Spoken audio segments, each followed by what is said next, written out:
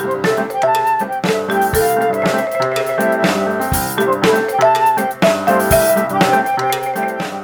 to the Musician's Venture Podcast. This is a podcast focused on lessons learned via the musician's backstory, as well as building successful careers in the business. My name is Allison M., and I'll be interviewing artists and industry experts and offering insights based on events Wisconsin Music Ventures has produced. Let's get down to business.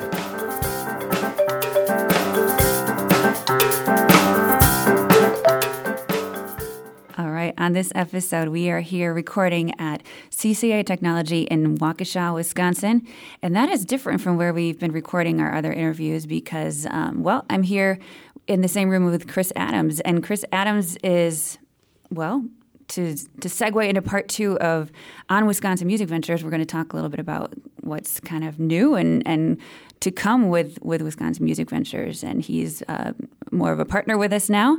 That's a newer thing. And he's going to be working on kind of improving on what we have happening already. So welcome, Chris. Yeah, thanks for the invite. It's good to be part of the team here and help you guys kind of grow into what's next. Yeah. So for a lot of people who might listen, first of all, they're going to wonder, how did you get involved?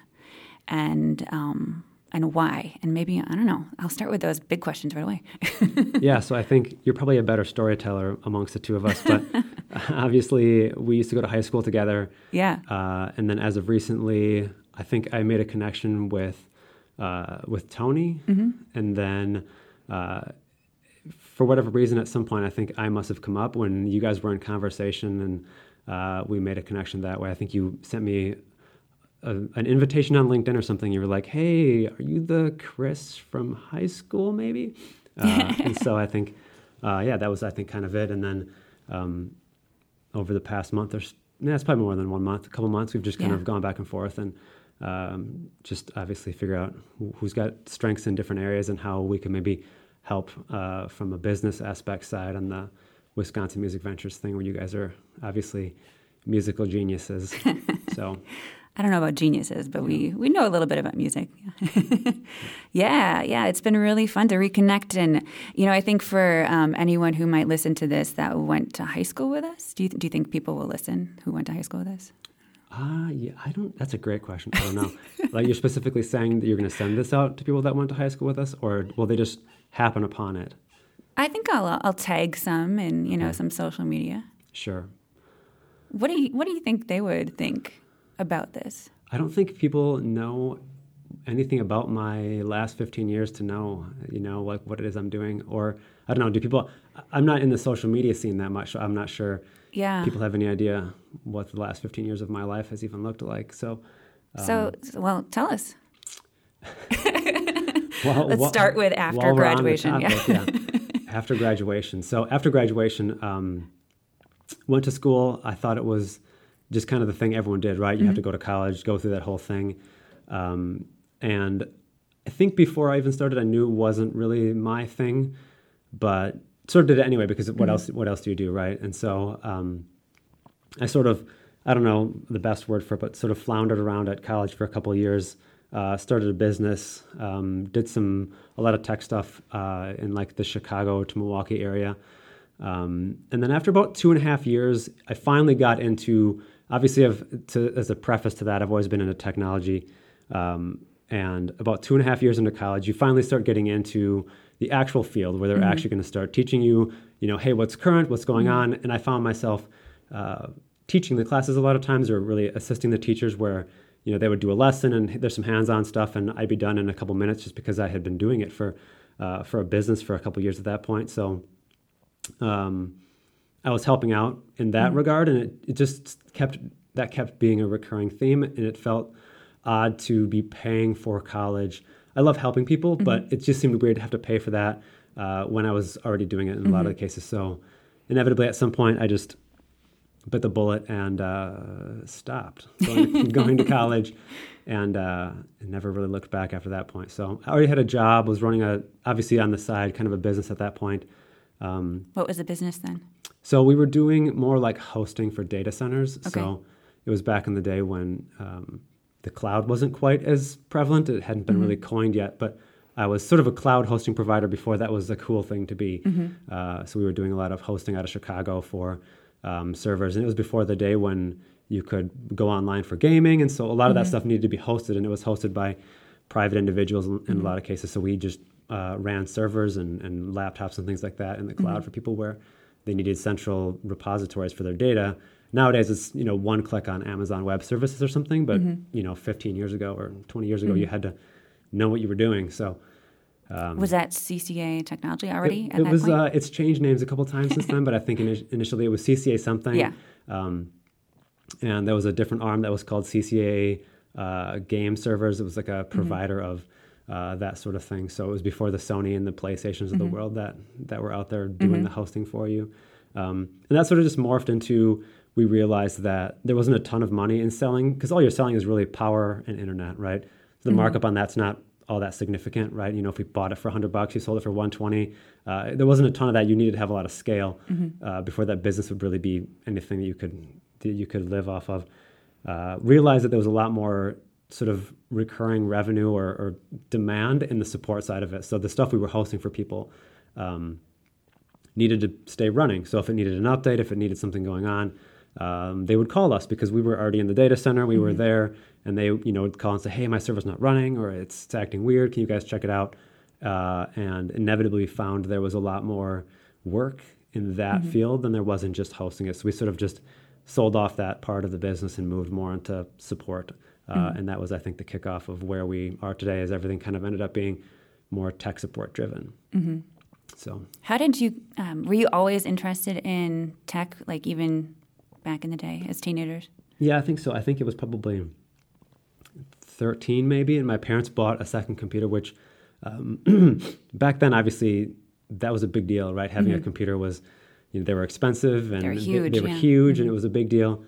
And they had a really old one that, back then you probably replaced your computer every 7 years because they didn't change fast enough to make a difference. And I was generously gifted the old one, which I'm sure was still had some intrinsic value at that point. And it was probably a day or two into that, I had completely taken it apart. I wanted to figure out how it worked, what was going on. So, it was in my bedroom, like every screw, every piece, the CPU, like everything was apart, right? And I remember my dad came in, and it was one of those, like, I'm disappointed, but I'm not going to say anything. So he kind of walked in, did the head nod, and was like, oh, no, this is not going to go well. And then he left. Obviously, I got it back together, and it was running better. I upgraded some things in the process and whatever. And so ever since then, I wasn't never, a hacker or any of that sort of like, computer engineer kind of person, but I always just understood how they worked and functioned and stuff. So, yeah. And so we went to the same high school. We were in the same class. Do we actually have like technology classes? I don't think we did. No, not when we were growing up. That wasn't a thing. Yeah. Our kids now are in, programming and robotics and all this stuff. I don't remember there being that. There was a typing class. Right. Probably. But I think it failed that because I was too outside the box where I could type as fast as, they wanted you to, but I was non-traditional. So I just memorized the keyboard and just kind of typed with whatever was the nearest finger. And the typing teacher was not happy with that. And my feet were never flat on the floor, and I broke all the rules. So I think I got like a C- in typing class. Wow. Maybe I should rethink this whole thing. Okay. Good to know. No. But yeah, I mean, technology just hadn't gotten anywhere at that point. Not really. And because we're kind of in that generation where we were between generations, right? Yeah. So that's really fascinating. And so you've had your own business essentially since high school. Yeah, it was a little bit after high school probably, but probably just. Yep. Yeah. And what are you currently up to? That's a great question. We're doing a lot of the same thing. So, just, business tech support. So, small and medium business.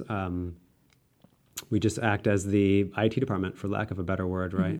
With COVID, we were busy moving everyone to the cloud and working remotely. And then everyone wants to work hybrid now. So we were doing that for a long time. But I feel like we're now pretty set in a lot of companies are doing in office. A lot of them are doing hybrid. So I feel like we're finally at a point where we're kind of maybe normal. So even if each company has their different sort of preference, I think we're just kind of back to regular IT support. So we're just kind of whatever model our customer works best in, just kind of supporting that, making sure that their staff are working 100% of the time and keeping the technology behaving itself, because it tends to not behave itself.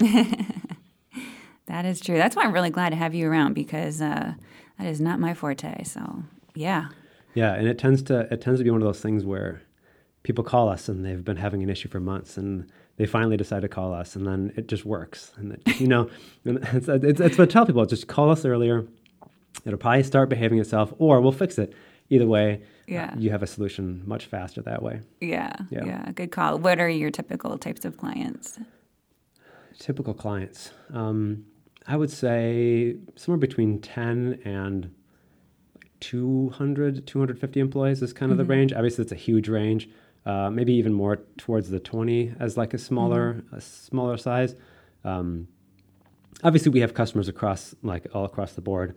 But I feel like that's about the time when you need IT support. I feel like if you're very small, you tend to just be going rogue, right? Everything's maybe in Google Drive or something, and they don't have a demand for a CRM or a file system or some more corporate things like, we need a phone system now. We got to integrate the phone system with Salesforce, with our server, with logins, and cybersecurity is a big deal right now. So we've been spending a lot of our time doing that. Maybe that's another answer to the previous question. A lot of our work right now, I think, is around cybersecurity, just because that's a very important part of now that everyone is working and all the models are in place, right? It's just like, what's our risk look like? A friend of ours that runs a different company that we've been trying to connect with over the years to kind of do things, got ransomware over the weekend, and it's a big deal. And they're probably going to be. Luckily, it happened on a Friday, I think. So they probably got most of it fixed over the weekend, but that's a really bad thing if it happens on a Monday or Tuesday, and now you're down for the 2 or 3 days it takes to kind of come back from some of those things. So those are the things we're trying to avoid for all of our customers, is that kind of downtime plus the expense of fixing it, and none of it's any good.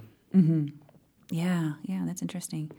So if there are people listening to this who we went to high school with, they'll probably be like, Chris and Allison, they didn't really actually like hang out in the same circles. So what were you like? How did they know each other? So clearly, like we met through Tony, and I'll get to that in a minute, towards the end of this. But what were you doing in high school? Like what kept you busy? What were you involved with?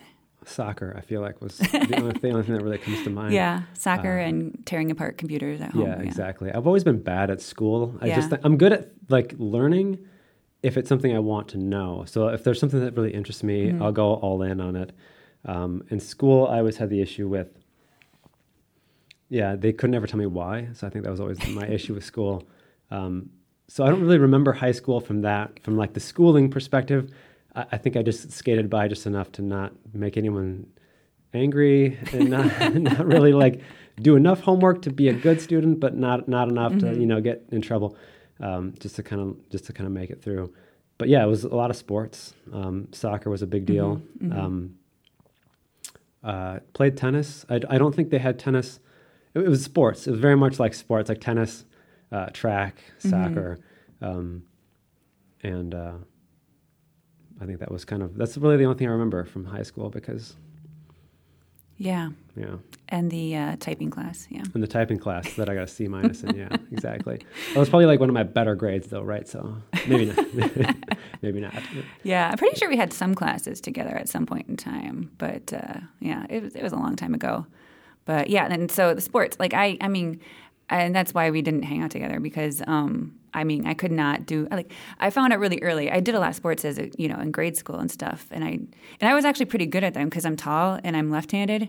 Well, in sports, not when I write. That's a whole story. But I couldn't do sports at all when I decided, when I realized really that I needed to do music, because early on as a high schooler, I started doing music really seriously, and that meant being involved in the Milwaukee Youth Symphony programs and stuff, and you can't do any sports when you're doing that level of playing and performing as a high schooler. Right. So I even went to some softball practices to see if it made sense, see if I could try it, and just do some throwing.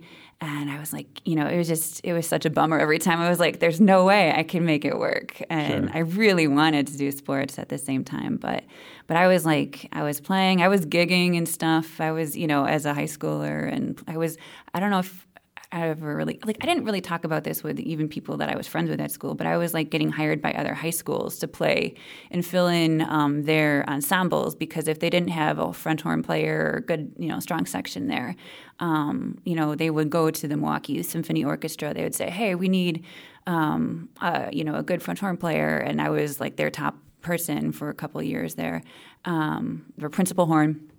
That's what it's called. And they would send me to places, and then I'd get paid money to perform in other high schools around the area for their pit orchestras or concerts or whatever else, and sometimes professional settings too. So, I didn't really hang out with a lot of our high school classmates because I was just doing that stuff. So did you feel like a rock star then?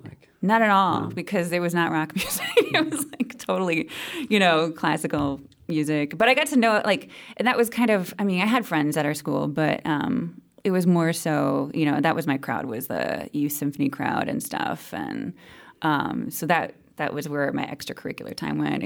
If I went to dances, I went with people from, that crowd or whatever. So did they just go to different high schools? Yeah. Or you just go to whatever high school it was? Yeah, pretty much. Yeah. I just, so I feel like I knew some people from our school, but it wasn't like my friends group per se. Again, I still have some friends that I'm close with from Milwaukee Lutheran, but yeah, it was different, it was a different experience. And then even, as a junior and senior, I couldn't do the gym classes that mixed everyone together. Remember those? It was finally co-ed, when you were a junior and senior in high school. Yeah, sorry. I have You remember very little from high school. I remember very little from lots of things, and if anyone knows me really well, they probably know that. I think it could be a curse, but I think it could also be, the way I look at it is as a blessing, because not everything historically in our lives is all that great. So I'm really good at remembering the good things, and the things that are either neutral or bad, I don't remember them at all. And it drives some people crazy because, how I determine whether they're neutral is kind of in my own mind, right? And so I tend to forget a lot of things. Although I always bring up the excuse too that Albert Einstein said that he always would forget something that was written down somewhere else. So I don't think I'm a genius, but I'll use that as my excuse as to why. Okay. Instead of just being I have a bad memory, I'll be like, oh yeah, no, it's intentional. I'm intentionally deleting those ideas. No, for sure. Yeah, that's okay. But yeah, I couldn't even participate in our gym classes that would finally mix boys and girls in junior and senior year, because all the music classes were in the afternoon, and so I had to be a gym assistant for the lower level, the freshman and sophomore girls gym classes. So it's I just didn't have the same freedom. Freedom or experiences that a lot of people in our class did. So it was strange and different. I don't think you missed much, because again, I don't remember all that much from high school. So okay, I'll take your word for it. Must not have been that amazing. Yeah, but yeah. So yeah, you were on the sports route, and I was on the music route, and that's okay. But now Tony Meister is the one who kind of connected us, because he does a lot of video for his work. He's a patron of ours at Wisconsin Music Ventures. We've mentioned him on the show a little bit before because of that. And we'll play his music and a little thought from him later. But and you've done some work with him a little bit, right?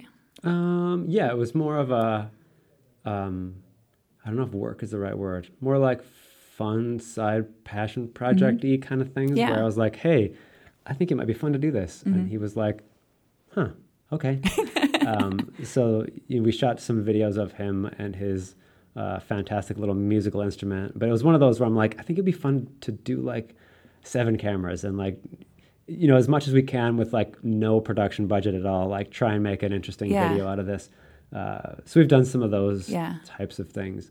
But other than that, no, I think it was just kind of I think we actually brought him in at one point to quote on, we wanted to sort of do some more video stuff at our office. Mm-hmm. We kind of brought him in to say, hey, what would it look like to do this? And as a tech person, and as I mentioned earlier, a kind of person that's willing to dive into the deep end and learn almost anything, he gave us a quote that was reasonably high, but I imagine if you have no idea what you're doing, it makes sense to just have that be part of your marketing budget or whatever. But in my mind, I looked at it as a way to be like, okay, for that amount of money, I can buy the equipment to do it myself, and I'll just learn. And so we ended up not actually working with him there, but kind of staying in touch. And again, I think we were connected on LinkedIn, so I'd follow him. And just even like the posts, so you can kind of tell, even if you don't know someone well, you can kind of tell by what they repost and what they're on. Like always very encouraging on LinkedIn. And so I don't know, I think we just kind of stayed in touch. And I was like, he'd say something or put something on LinkedIn. I was like, man, that is just, some of them were like very like leadership driven and yeah, again, even some videos that he hadn't shot that he put on there that were sort of like tear jerkers a little bit. Yeah, so I was constantly just like, oh man, that's such great stuff. Like, did you shoot that video? And he'd be like, no, I didn't shoot it, but it was so amazing. It was a friend's of mine and I got permission. I had to repost it. So those are the kind of things I just kind of kept seeing on LinkedIn. And over time, we just reconnected on some things. And I don't even know how that exactly happened that we shot that video, but just a really good guy. And yeah, definitely. And so it's just kind of like watching his stuff there is how we kind of stayed connected. So just, super positive guy, really supportive. Yeah, for sure. So on the show, typically with the musicians that I talk with, I like to ask them about some of the lessons that they learned along the way in what they do. But what are some of the things that you've learned as a business owner? That's a great question. I feel like I should have been asked this beforehand so I could come up with like a really cliche answer. Well, I sent you notes. So technically. Memory. I was just talking about that memory, yes. It's killing me. The things that I've learned in business. I think it's just the same sort of thing that anyone would say in life is just to kind of like, I think I've learned that if we act and treat people and build a business or a job or whatever it is you're doing, that if you're doing that, and it's almost too easy, but if you're doing that, whatever you do, in the same way you would expect that to be done for you. So, if you were working at Burger King, right? And if you were to go to a Burger King, I would expect you would, want your food to be the right temperature and fast, or as fast as is reasonably possible, such that it got cooked. That's just the expectation you'd have if you were to go to that establishment yourself. And I think over my career, I think that's the thing that I maybe knew a little bit, but just has become more and more solid over time is it seems like a very easy thing, but I think if we all did that, you'll find yourself at your job, at home, in your business, whatever. If that's your MO, if that's how you live, I feel like you're more likely to build something that people want to be part of. You're going to have friends that are going to have your back no matter what. Just everything in life, I think if you take that sort of model and say, hey, if one of my computers was down, if a customer calls in with a down system or whatever, what would I do if it was mine? If that was my computer and I couldn't work, or if that was my, if I was in their shoes in their situation, what would I be feeling? What would I be wanting as a result? And then to sort of build upon that, I think it's really easy to then find out, what the next move is, right?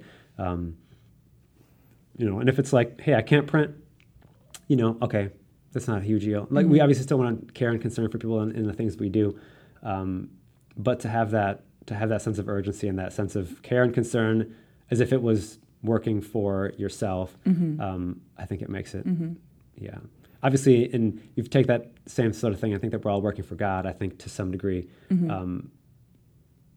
it makes it easier to work and serve in a way that doesn't necessarily provide any value to your own life. But yeah, obviously that's like a really easy idea, but it's hard to actually unpack and then do.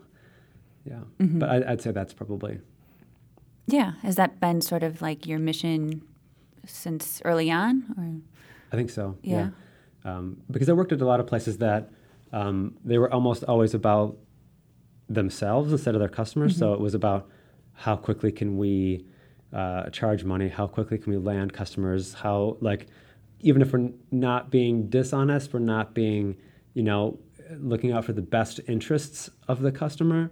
And inevitably, people will see through that, and like the staff will see through it eventually.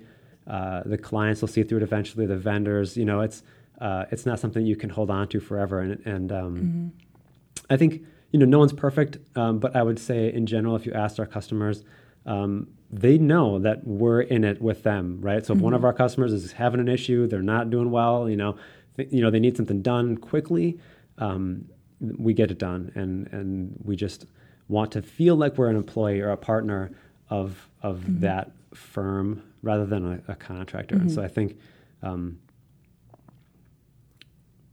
I don't know what question I was answering. I was on a bit of a ramble there, but no, that's really good. So, I was actually asking more about that because it's really similar to how we operate, and we didn't really talk about this beforehand, but just being a musician myself, but our business is putting on events, with musicians for musicians, and I think a big reason why we have grown pretty well in the music community here is because we treat the musicians as I would hope to be treated if I was performing, on these events, because we want the musicians to feel like they're very comfortable at these events, and it's very similar, to what you were saying. So, right. Well, I think that's what makes us coming in and helping to partner with the sort of growth model that you guys have makes sense, because it would be hard if we were trying to change the trajectory, right? If it was just like if we had a different model completely, right?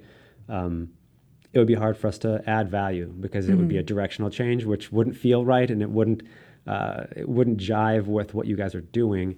So I think that's kind of an important. Right. Yeah. And that's something, when the first couple of times we were talking, we weren't, we were just talking to just catch up and learn about what was going on. But I think as we were talking more recently, there were a lot of similarities in how you operate, how we operate, and so it just made a lot of sense. I guess that kind of leads into another question I was going to ask is, what was it about Wisconsin Music Ventures that made it seem like something that you could get involved with and seemed appealing, I guess?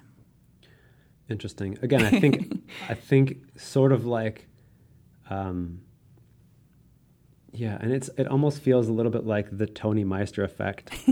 If I can copyright that. He would love that. Yeah. He would love that. Yeah, I'll make a little logo for it and stuff. But I feel like on LinkedIn you had that same sort of.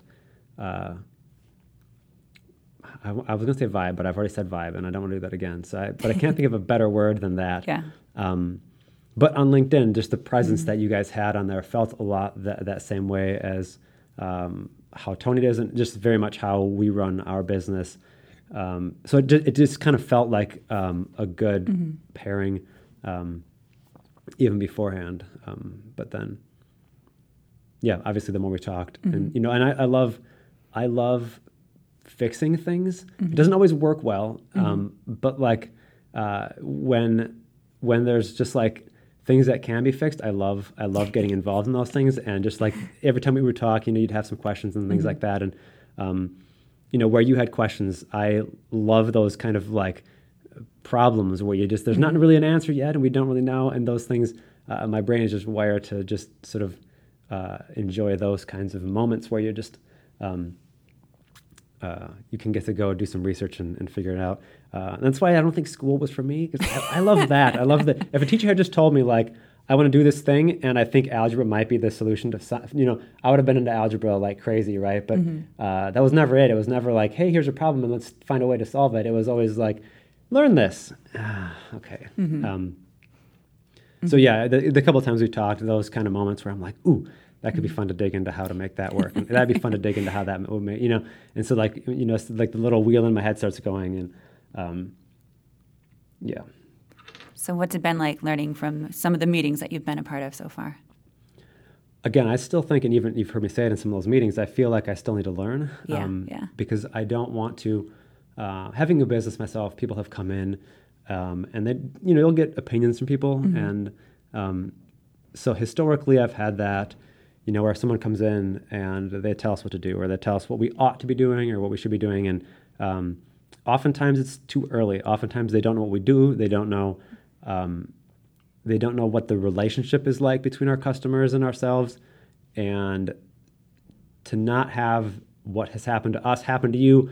I feel like I'm still in that learning phase. So I think, obviously I know what you guys do and how it works and all that. And the generosity and the care and concern you have for the musicians and for that whole business. But I want to make sure that, so that I don't say something that's inaccurate, I want to make sure I know everything, right? What does it feel like to be a musician? What is that, just there's just so many things in any business, right? There's so many variables that I don't want to come in and just, obviously there's, we've, I think, helped a little bit in some areas already. Yeah, for sure. But I think there's a sense as a business advisor, they'll come in and be like, you must do this and you must do this and you must do that. And they don't get a sense of what is the business and how do you make that maybe a slow transition and sort of make that a natural connection to what you're already doing. So that for me, I think has been the thing, is I really feel like I'm still in that pace of like learning and absorbing and just like listening to what it's like. And I usually put that out there, hey, if I say this and you think differently, because obviously you guys are the professionals in this space more than I am yet, just to correct me, I'm willing to take the correction. But yeah, just learning and listening. It's just different. These musicians generally have a job, a lot of them. And then, this isn't like a thing where they're just, so to learn that whole side of it, I didn't, I don't know if I would use the word gigging at some point, but I've been in a couple of bands. We played at Summerfest. I think there was some nepotism involved in there, so I don't want to take any credit. That's undue there. You might know the story behind that.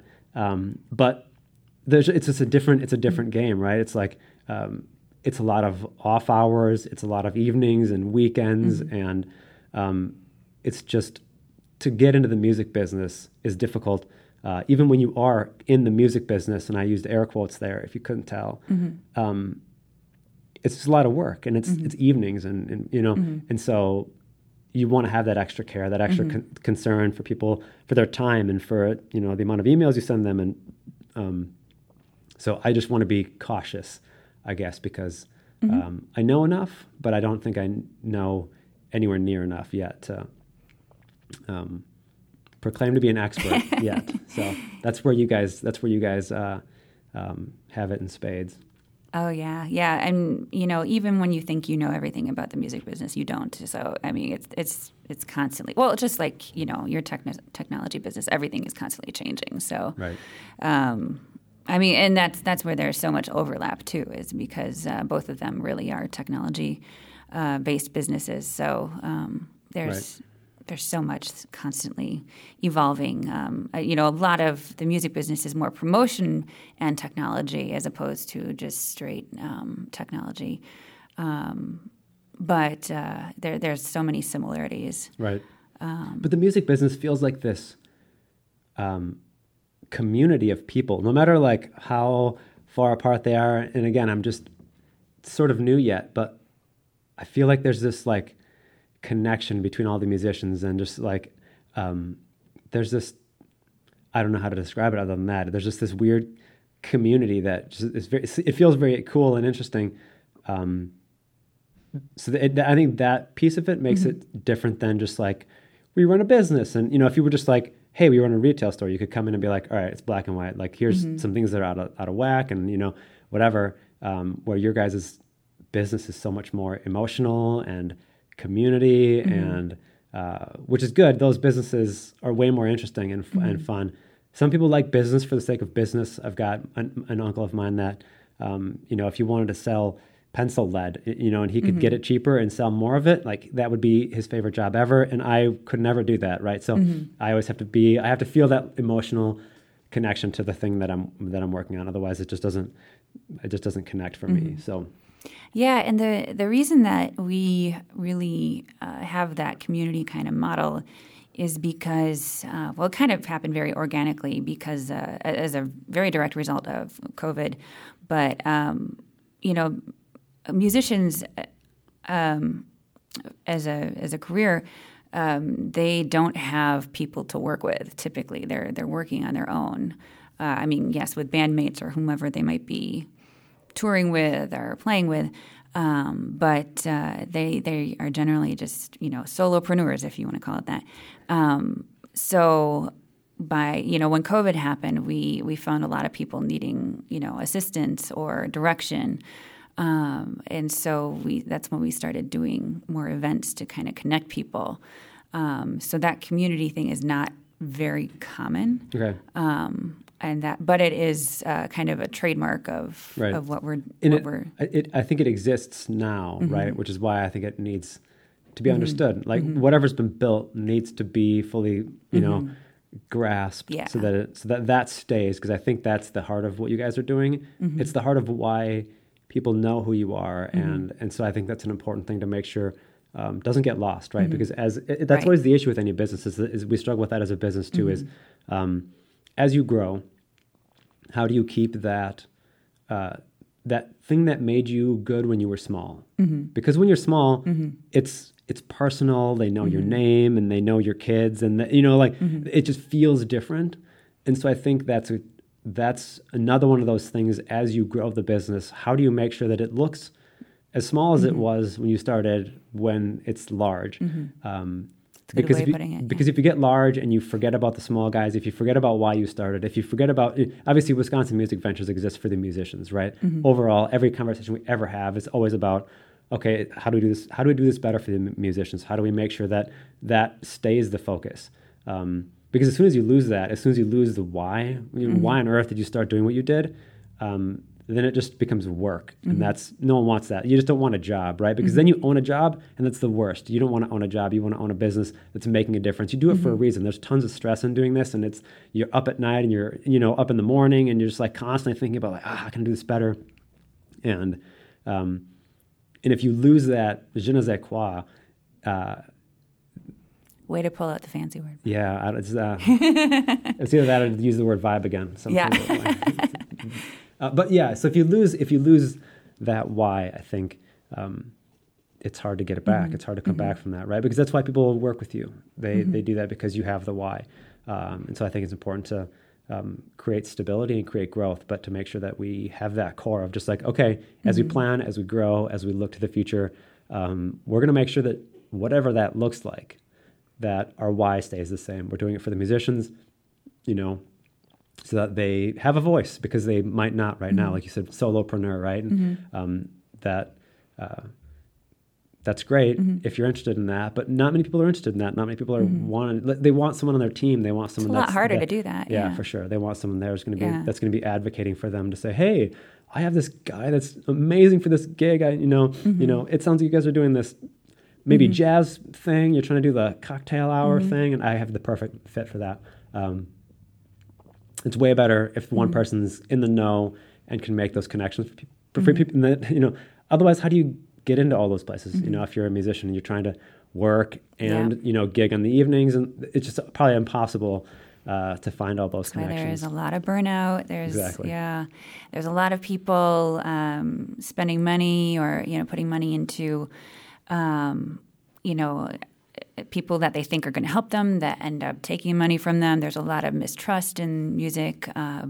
This is why, because they don't have the time or the knowledge for a lot of these things. So having the community kind of around where you can just ask questions and spread the wealth there, that's been really, I think, beneficial here. So, tell us more about what you do as a musician.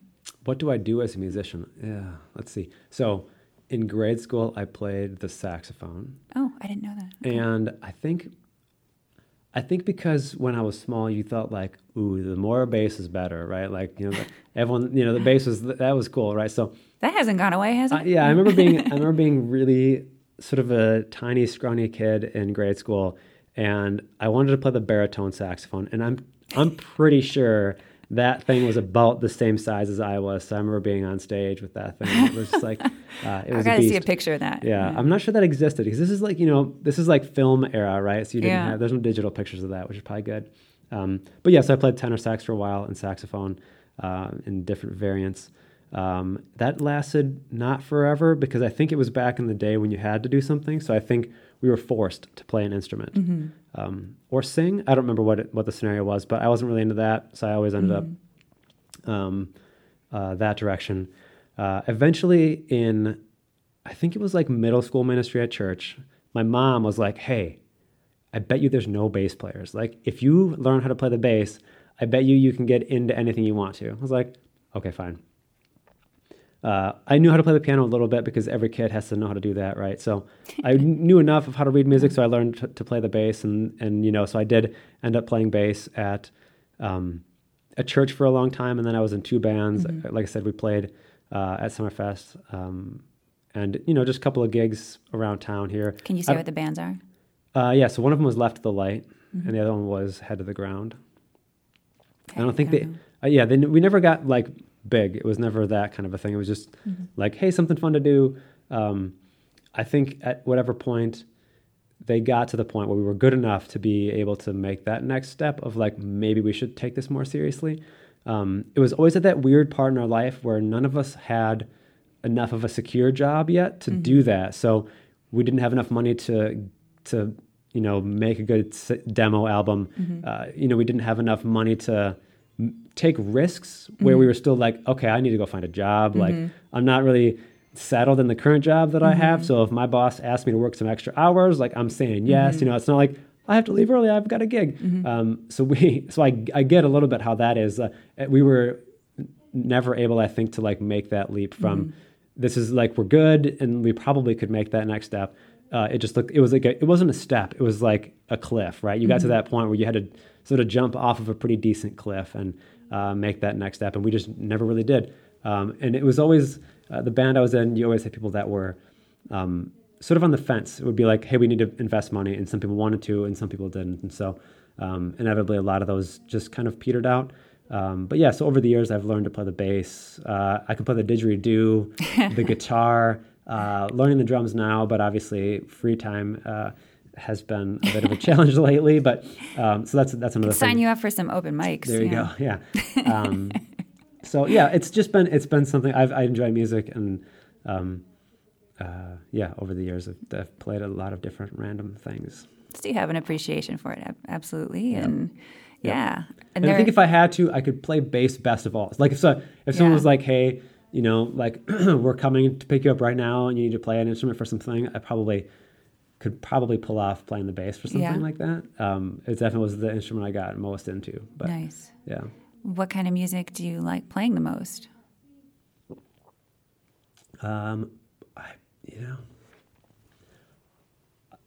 I think this next one's going to come with a bit of a caveat, although maybe not. I think the first band was a little bit more of a sort of like Jack Johnson, kind of a Dave Matthews, easy Jack breezy Johnson, kinda, easy breezy kind of, and the second band was more of a, I wouldn't say heavy metal, but like alternative rock.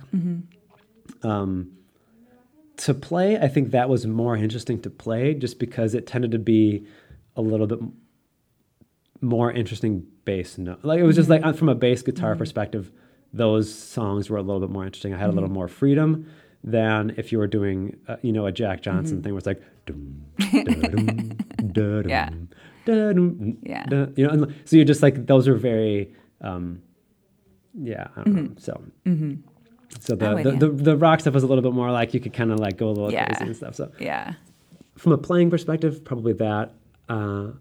I don't know. Yeah. But as a listener, you listen to tons of different things. Yeah. I almost like almost listening to it. I almost like the stuff that's a little bit slower just because you can tend to hear some of that, that groovy stuff that I tend to enjoy a little bit more. And I have a really strange array of music genres. I have seasons actually. So in everyone in my life knows about these. So,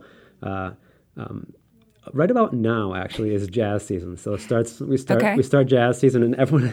Why is now jazz season? It just feels right, doesn't it? Like you just like in a jazz club, and there's a glass of wine. It's cold outside, so you were wearing a coat when you came in, and it's like, okay, yeah, jazz. It's like fall, early winter. When it gets too cold, then that's not jazz season anymore. Although, I don't know.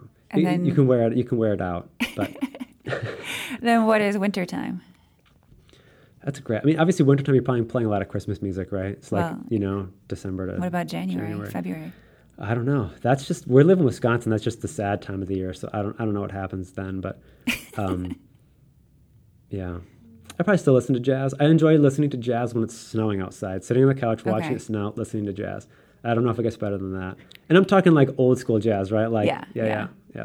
I like that too. The Nat King Cole Trio is some of my favorite. Exactly. Yeah. Jazz season and candle season are very closely tied together. Okay. Yeah. There's a season for candles too. When is that? It's the same as jazz season. What other season is there besides jazz season? Ooh. A candle season that's the only other one I can think of. Candles have a season in my mind. But they're one and the same. Yeah, they are. They're very close. Yeah. Mm-hmm. Yeah. Okay. I'm sure there are more. I'll have to think about it. You'll have to work on We'll do a follow-up podcast. Okay. Part 2. Chris's seasons, how I break my life down based on. Yeah. That's funny. And we talked about music to listen to. So what can people we touched on this a little bit, what can people who have been involved with Wisconsin Music Ventures look forward to? What can they look forward to? That is a great question. I mean, I think if I was to sort of dream, I think we've sort of touched on it already, is I think I'm really good at, I don't know. I would say that I'm really good at growing things, but I feel like you're better at that, actually. I don't know about that. I think what people can expect from me, I think, is to provide, I don't know, maybe is direction the right word? But I feel like you guys are already going in direction. I don't know. I feel like maybe I'm trying to think of a word that makes the most sense. You definitely help balance us in ways that... I was going to say something like big picture, right? Yeah. Like, let's think of all the things, and then, because in running a business, there's 100 things in the air at any one time, right? And to get those all to go the same direction, I think that's the tricky part, right? Is just like, I almost think of it, I'm into coffee. So this is kind of that, I'm going to go on a little bit of a rant, but that's fine. So in coffee, they have these little circular things where they're like tasting notes for I roast my own coffee. And they have these little tasting notes where there's like around the outside of the circle are the different things. So like one might be complexity. And if you're listening to this, go Google like a green coffee roasting thing so you can picture this virtually. But there's like these little spikes. And so a well-rounded coffee will be like in the outside circle where there's all the different profiles. They'll be fairly rounded, right? So they'll be, it's got a 97 in complexity and something else in body and whatever. And a well-rounded coffee ends up being, a pretty similar score all the way around the outside. Sometimes they're really interesting and they'll have like 100 in complexity and like a much smaller level in some other thing. And I think that's what we can do fairly easily in business if we're not paying attention. Sometimes we are going after one thing.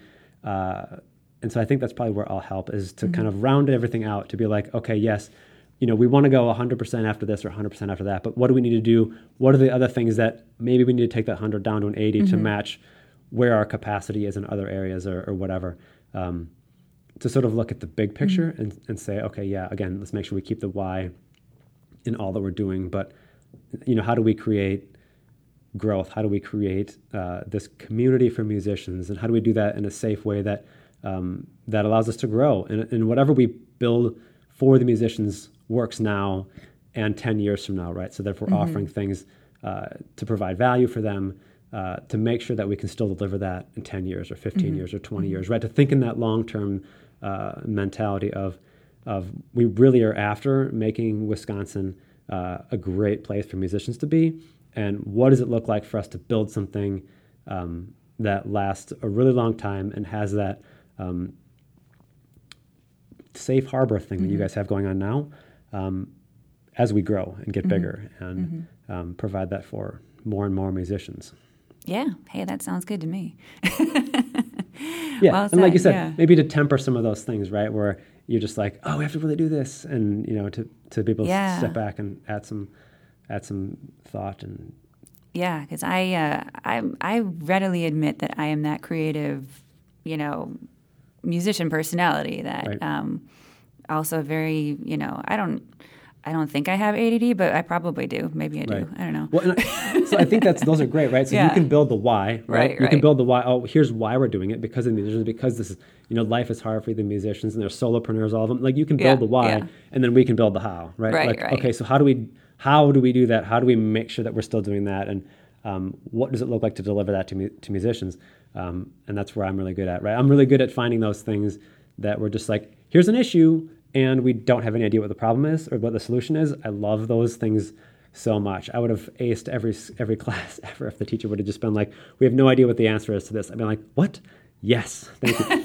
I say it to our customers all the time. They come and they're like, Chris, something's broken. I'm like, there are not any better words you could have told me than that. I get so excited hearing those things. So it's just, my brain is weird. That's just that is fantastic. And that's, I had no idea that that's how your brain works, but that's how I reached out to you is I was like, I am in desperate help or need for help right now. And you were like, this is great. Yeah. Well, obviously you guys aren't broken, so I'm not necessarily saying that, but I do enjoy those problem solving moments. Those are the things that really. I can give you a whole lot of problems. Yeah. Mm-hmm. I'll take that challenge on for you. Yeah. No. But it's, those creative types like myself, we love to have all sorts of ideas and we need to be brought back to earth. So, and told what we can realistically do. So it's weird you say that. I was actually driving in thinking about that this morning. I'm like, I think we all like to think of ourselves as creative. I don't honestly think I'm that creative. I was trying to think about it. And I'm like methodical and kind of like stay the course and whatever, but not that creative. Like when I thought about through my career and through things, I'm like, it's not a bad thing. Just we need people like you that are creative. Yeah, I'm a bass player, right? I'm just like you follow the lead guitar and the. But you started your own company. Yeah. So, it's not that I'm not a risk taker. It's just like I was taking a well planned out risk. Mm-hmm. And I did quit my job and start a business when it went full time, like newly married with probably been married for like a year, and we were maybe like 3 months pregnant. So probably the worst time to quit your job and not have insurance. So I'm not saying that I'm not willing to take a risk, but that's not really creative, right? Like not quitting your job isn't, if someone's like, oh man, he's so creative. You hear about that guy that quit his job? No, so that's not that creative. Yeah. Yeah, fair enough. No, I'm sure you are creative. Yes. Yeah. Yeah, but not, no. So I don't know if I would call myself creative though. I don't know. Everyone's got that in them though. Just not as much. Like it would not be like if someone was like, what's your most, if your most powerful trait was creativity or maybe it was a top 3. I think it's like 7 or 8. I probably have some. I'm not saying that I don't. It's just down there a ways, right? So I definitely need those creative people in my life that are just like, here's this really crazy idea. All right, cool. Let's find a way to do it. Yeah. And I'm the complete opposite. I don't know how to put things together. You don't want to trust me with a microphone. I don't. You give me an instruction manual to put a shelf together. I'm like, I don't know how to read this. I can't do anything practical. Anything like that. I shouldn't be admitting this being a business owner, but whatever. It's made it this far. I was gonna say, you guys have a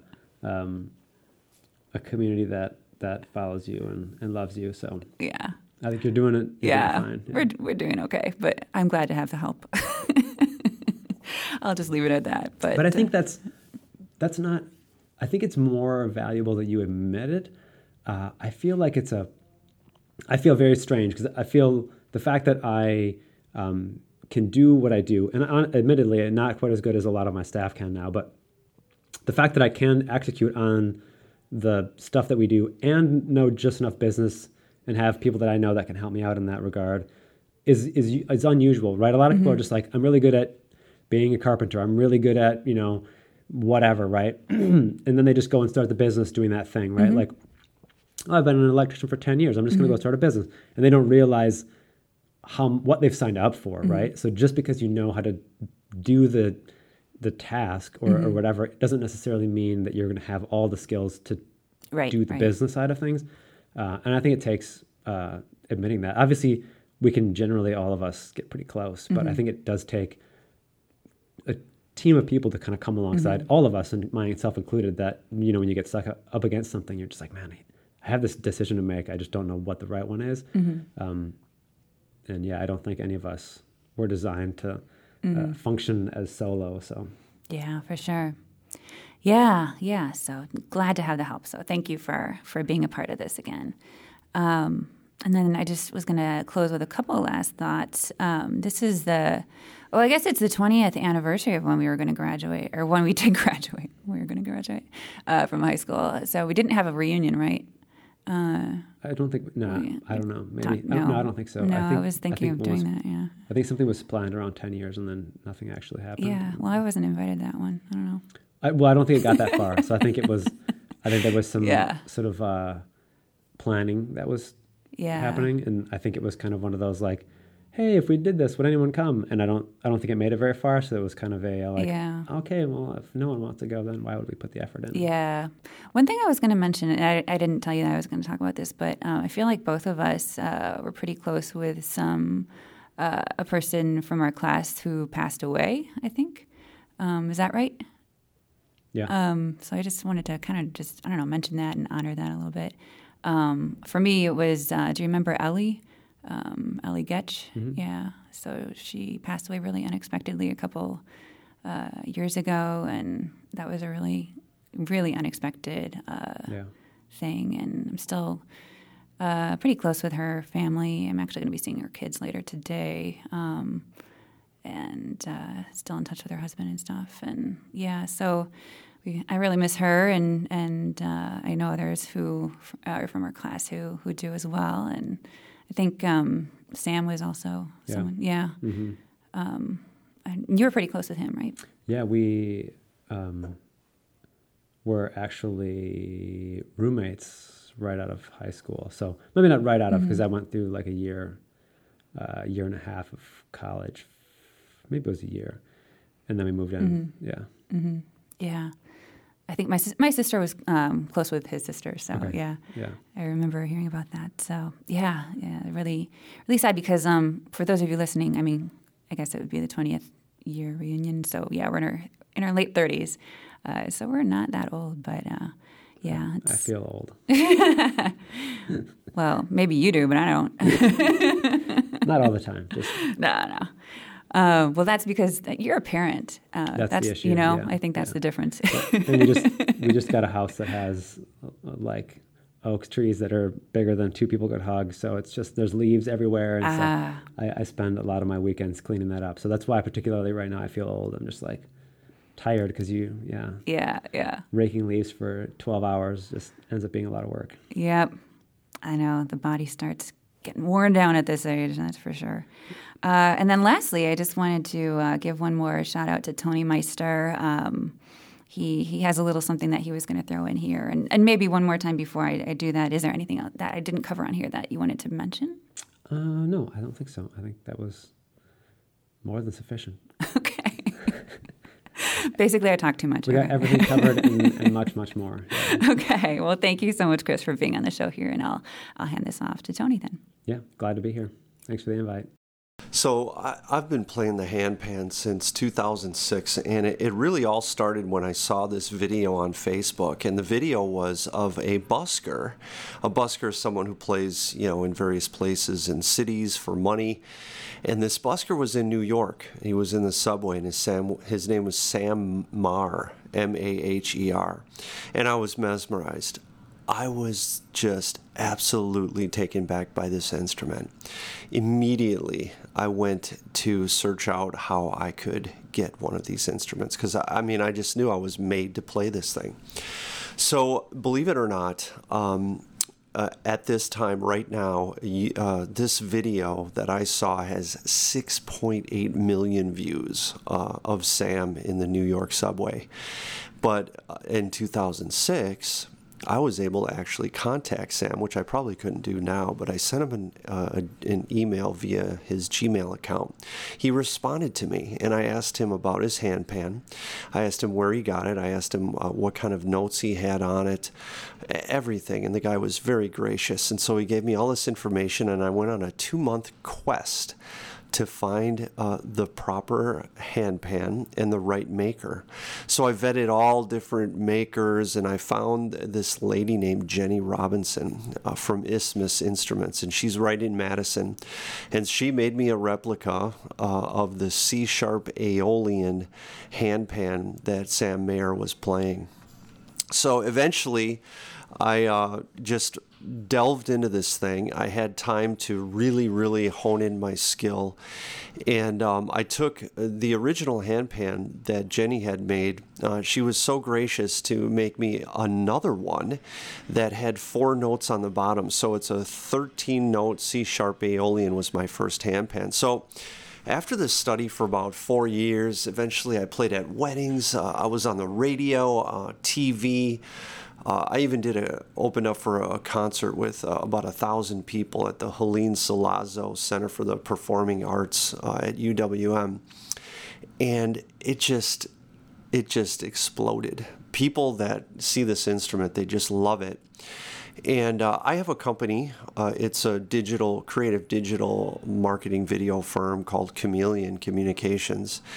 And I ran into Allison M., and I don't remember exactly where it was. I think it was in the offices that we had shared at the time. And I became a patron of the Wisconsin Music Ventures because I really believe in what Allison, is doing, and it's a great organization. And I'm all about musicians getting out there.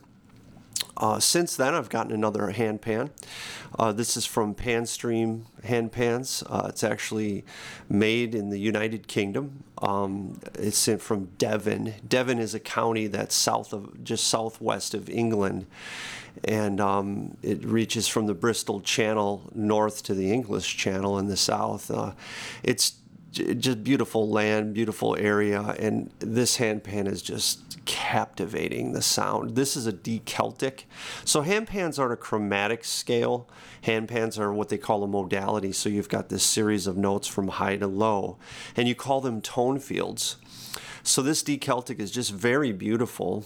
And so as I'm playing the handpan, and all of a sudden 2020 comes up, and you've got this whole situation with COVID. Well, some of the places that I played reached out to me and had asked if I could create a video.